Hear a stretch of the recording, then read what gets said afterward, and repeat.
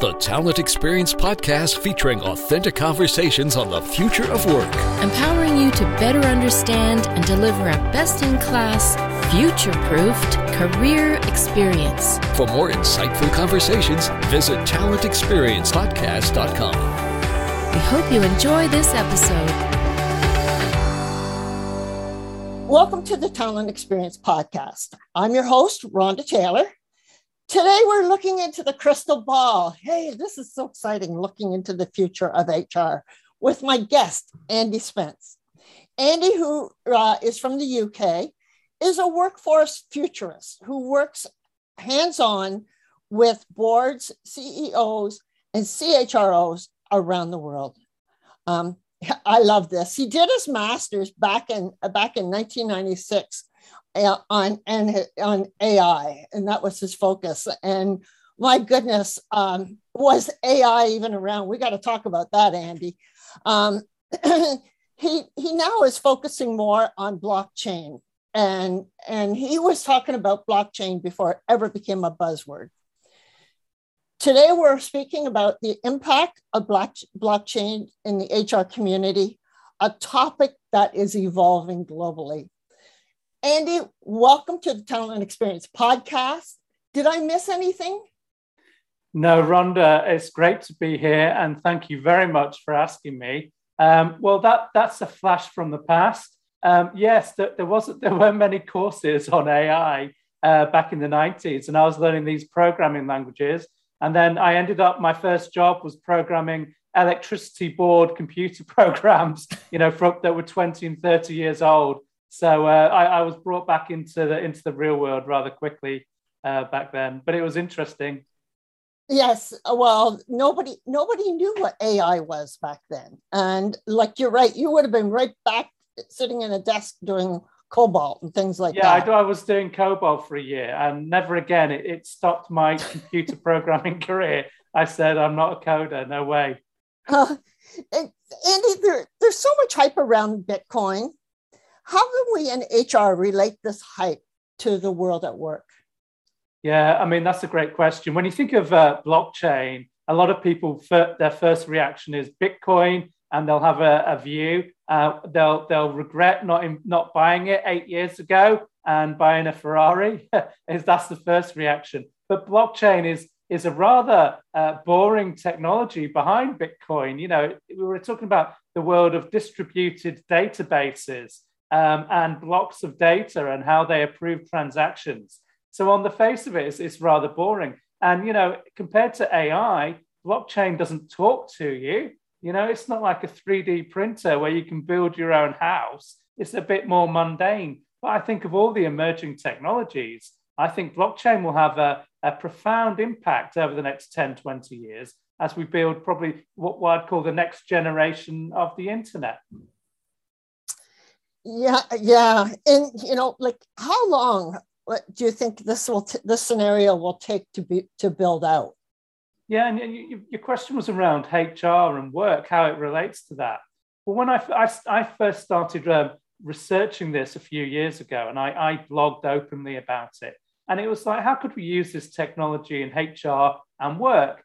Well, it made me actually think a little bit about all the checking and contracting and searching we have to do in HR. And blockchain can actually help change the whole infrastructure of work. And if we think of our data, how we apply for jobs in North America with our resumes and CVs, the resume was invented by Leonardo da Vinci in the 15th century when he applied for a job as a military engineer with the Duke of Milan. And we're still using this old document. And so how does blockchain might help? For example, it might be that we've got a digital wallet that where we can actually store a credential that verifies that we've got a degree certificate. And the verification happens with a network of universities and colleges who we trust, okay? So we get a green tick to say that Andy has a degree in AI, for example. And that makes the whole checking, verification, and trust in this for this one credential much more efficient. So you can imagine we could extend that to people's employment record. You know, did you work at Walmart for those 2 years, for example? We can verify that. We get a green tick. So rather than sending around these dubious applications, we've got a digital wallet. We can store it, we can manage it, we can choose who we share it with, and it makes the whole matching process much more efficient. So that's where it's bang into the space of traditional HR. That is so in line with the way we are thinking, you know, and especially with your skills that you're developing in the workforce. You know, they can be validated either by your supervisor or by a peer or by, if it's a certification program that you took. The way of identifying skills and capabilities are numerous, and that too can go into your wallet, I guess. Yeah, it can do. Anything that can be verifiable or digitized. And of course, you know, we're not talking about these technologies in isolation. Let's throw in all this data. We'd have to throw in our AI and artificial intelligence. And when it comes to recruitment, for example, there might be hundreds of possible data points that would help you predict whether an individual is going to work out well in a particular team. Hundreds of data points in a dynamic system.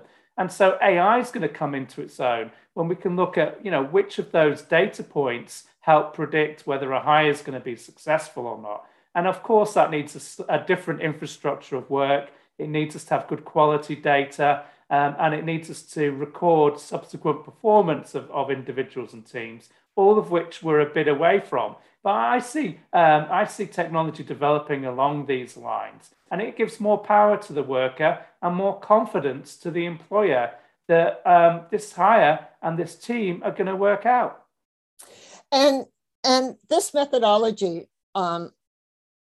allows everything to be more global when you think of it. Now, in the old days, Andy, I can remember recruiting and putting an ad in the paper and hoping to get somebody to take the position. And, you know, we suffered from tunnel vision back then. We thought, oh, well, we're recruiting in Toronto. We want somebody in the Greater Toronto area applying for this job. And such is the case. This is not the case anymore. No. The workforce is global, and it's amazing that we do, as you say, we need to collect the data and have it, as you say, in a digital wallet. Yeah, I mean, you did right. The workforce is not only global, but also has 24/7 quality entertainment streamed to them.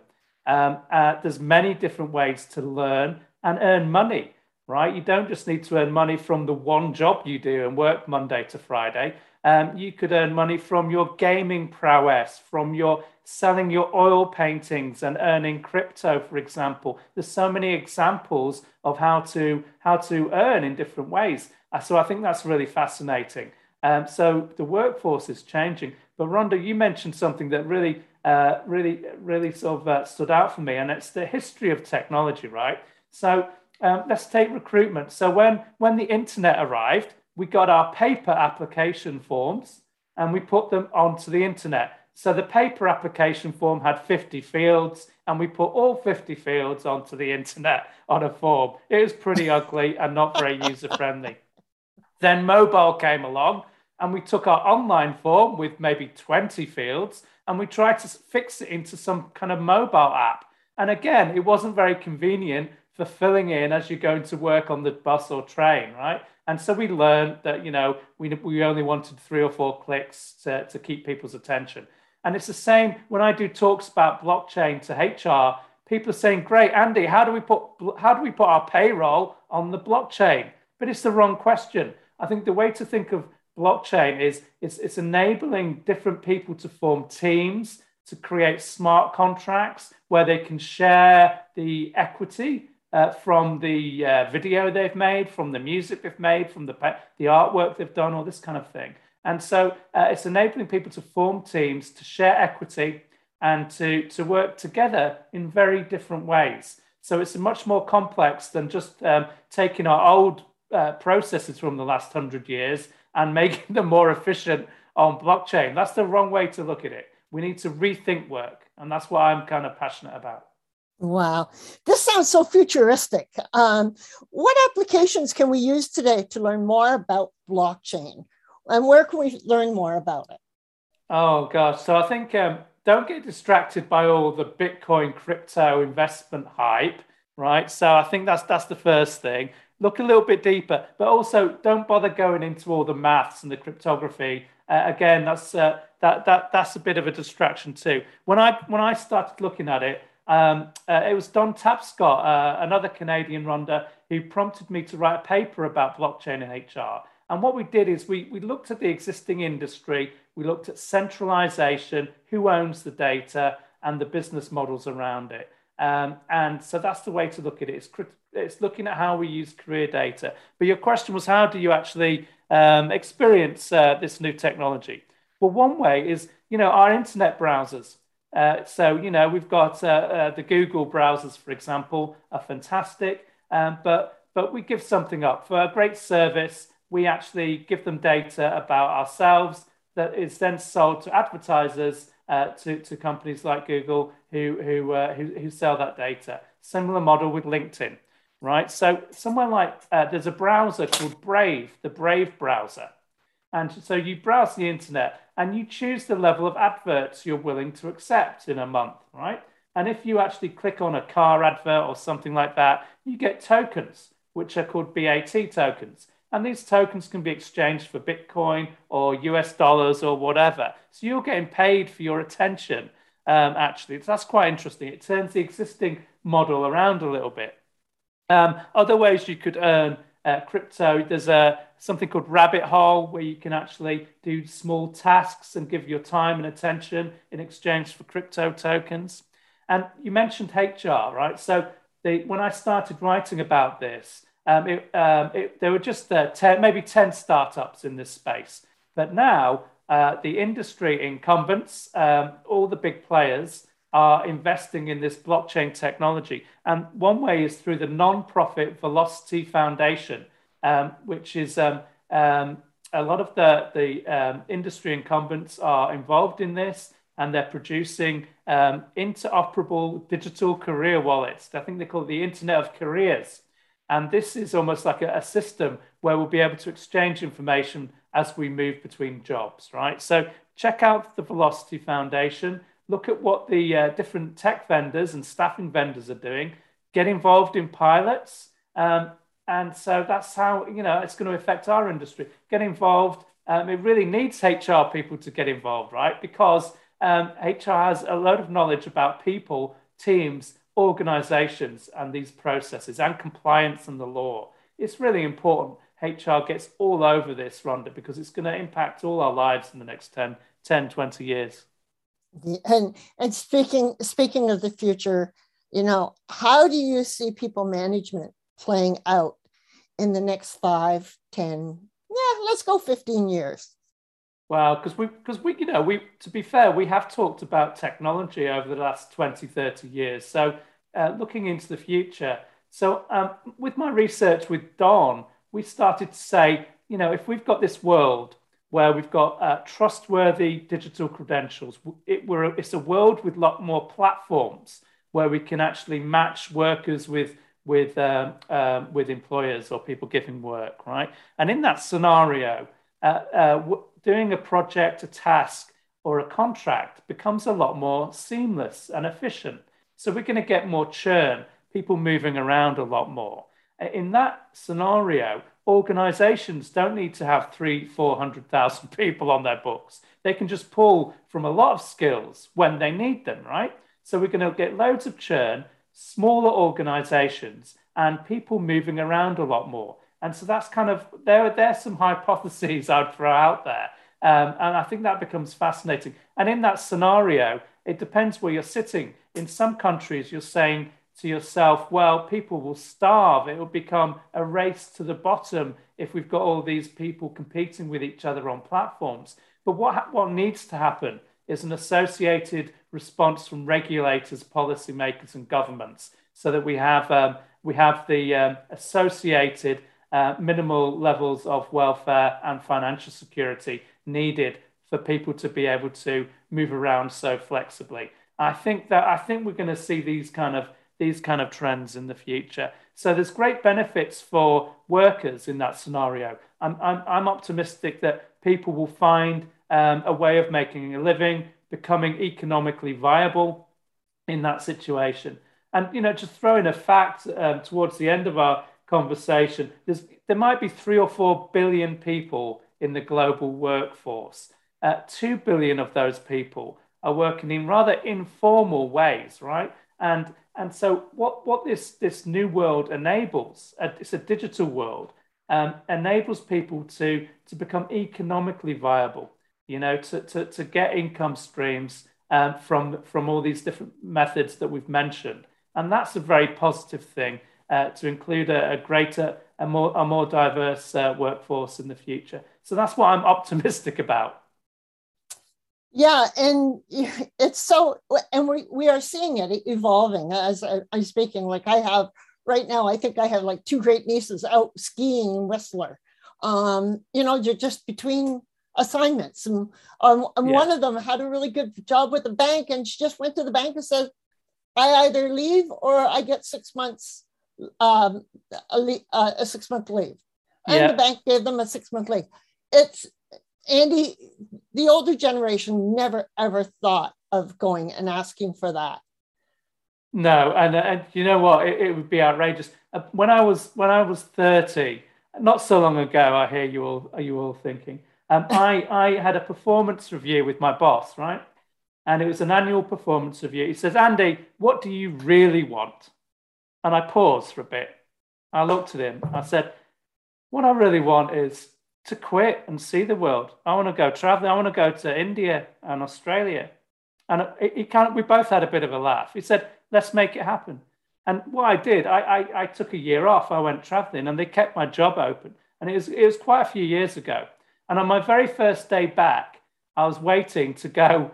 It was a startup with about 1,000, well, not a scale up with about 1,000 people. I met our chief executive officer from the US for the very first time. And he said something like, "Where do you work?" And I said, "Well, this is my first day back after a whole year." And he didn't know how to respond. He'd never heard of this. And I don't blame him. But, it was a great year for me, I must say. I was extremely lucky. But people are thinking about their lives in this way more and more. It's about lifestyle, money, time, health, and these are the important things. And you're so right about the gig economy becoming regulated. In the past, and I'm talking, 10, 15 years ago, often the gig economy was an underground economy. But now, with major corporations jumping into gigs and everything, it's become totally regulated. And that's the future.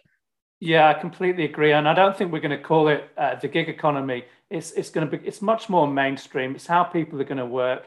We're going to be on different durations of contracts with different pay. The technology goes in the background. It helps us enable this. And if we're looking to source work, if you're in HR and traditionally have been hiring permanent hires, if we need to source work, we've got 10 different options to think of now, including hiring teams, outsourcing, automating, using temps, permanents. There's a whole variety. And so it's about sourcing work more broadly. And so I agree, Rhonda, that we need to be really flexible and strategic about how we design work going forward, definitely. So hypothetically, let me just recap. An employee of tomorrow is going to have an employment wallet or their HR file. And if they want a job or if they want an assignment or an opportunity, they would just send their link.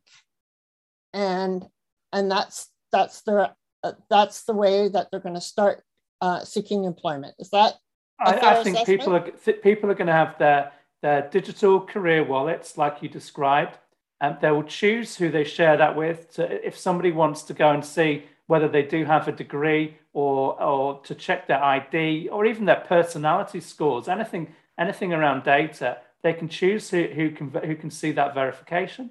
And what I would say, if you're starting out in your career and you've got a long career ahead of you, a long life ahead of you, then it's around collecting these verifiable credentials as you go along to demonstrate to future people who want to employ you and hire you around what you've done, what you've achieved, the skills you've achieved, that kind of thing. So yeah, and it won't just be around careers.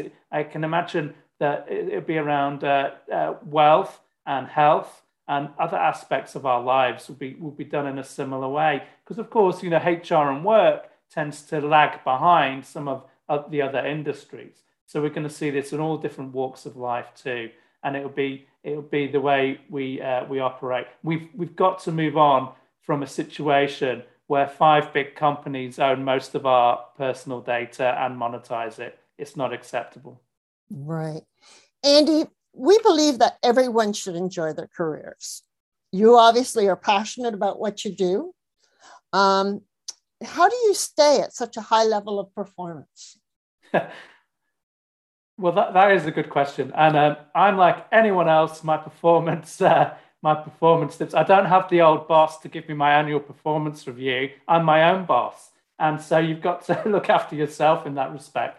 I wrote an article for my newsletter, Workforce Futurist, about well-being and preventing burnout, right? And I shared some of my personal things, which are around making sure you take time out, making sure that if you've got a day off, that you take for me, Twitter, LinkedIn, and email apps off your phone for a day. So you have a complete break, using flight mode at night, this kind of thing. And for people who work in the gig economy, and a lot of people have moved in recently, it's actually maybe taking a week off every quarter. And make sure you take your vacation holidays to maintain your health. So a lot of it's around keeping healthy and keeping the energy levels up and the curiosity up. You need to take those breaks and create buffers. In the lockdown, people found that a struggle because going to the office, working with teams in real life creates buffers at what time you leave and going for socials at work and things like that. So I think when you're kind of looking after that yourself, you've got to recreate some of these buffers. And that might be simple things like taking an hour lunch break, making sure you do your yoga, walk the dog, talk to the family, that kind of thing. Andy, this conversation has been so enlightening, and it really has made me think a lot about the future and the employee of the future. I want to thank you for being part of the Talent Experience podcast today. This is Rhonda Taylor saying thank you for listening, and we'll see you in the future. Thank you, Rhonda. Thanks for listening to this episode of the Talent Experience podcast. For more talent experience and future of work conversations, visit talentexperiencepodcast.com. Follow us on Twitter at TalentXPodcast. Or join the conversation with #Talent Experience Podcast on Facebook, Instagram, LinkedIn, or Twitter. The Talent Experience podcast was brought to you by the fabulous Fuelies at Fuel 50.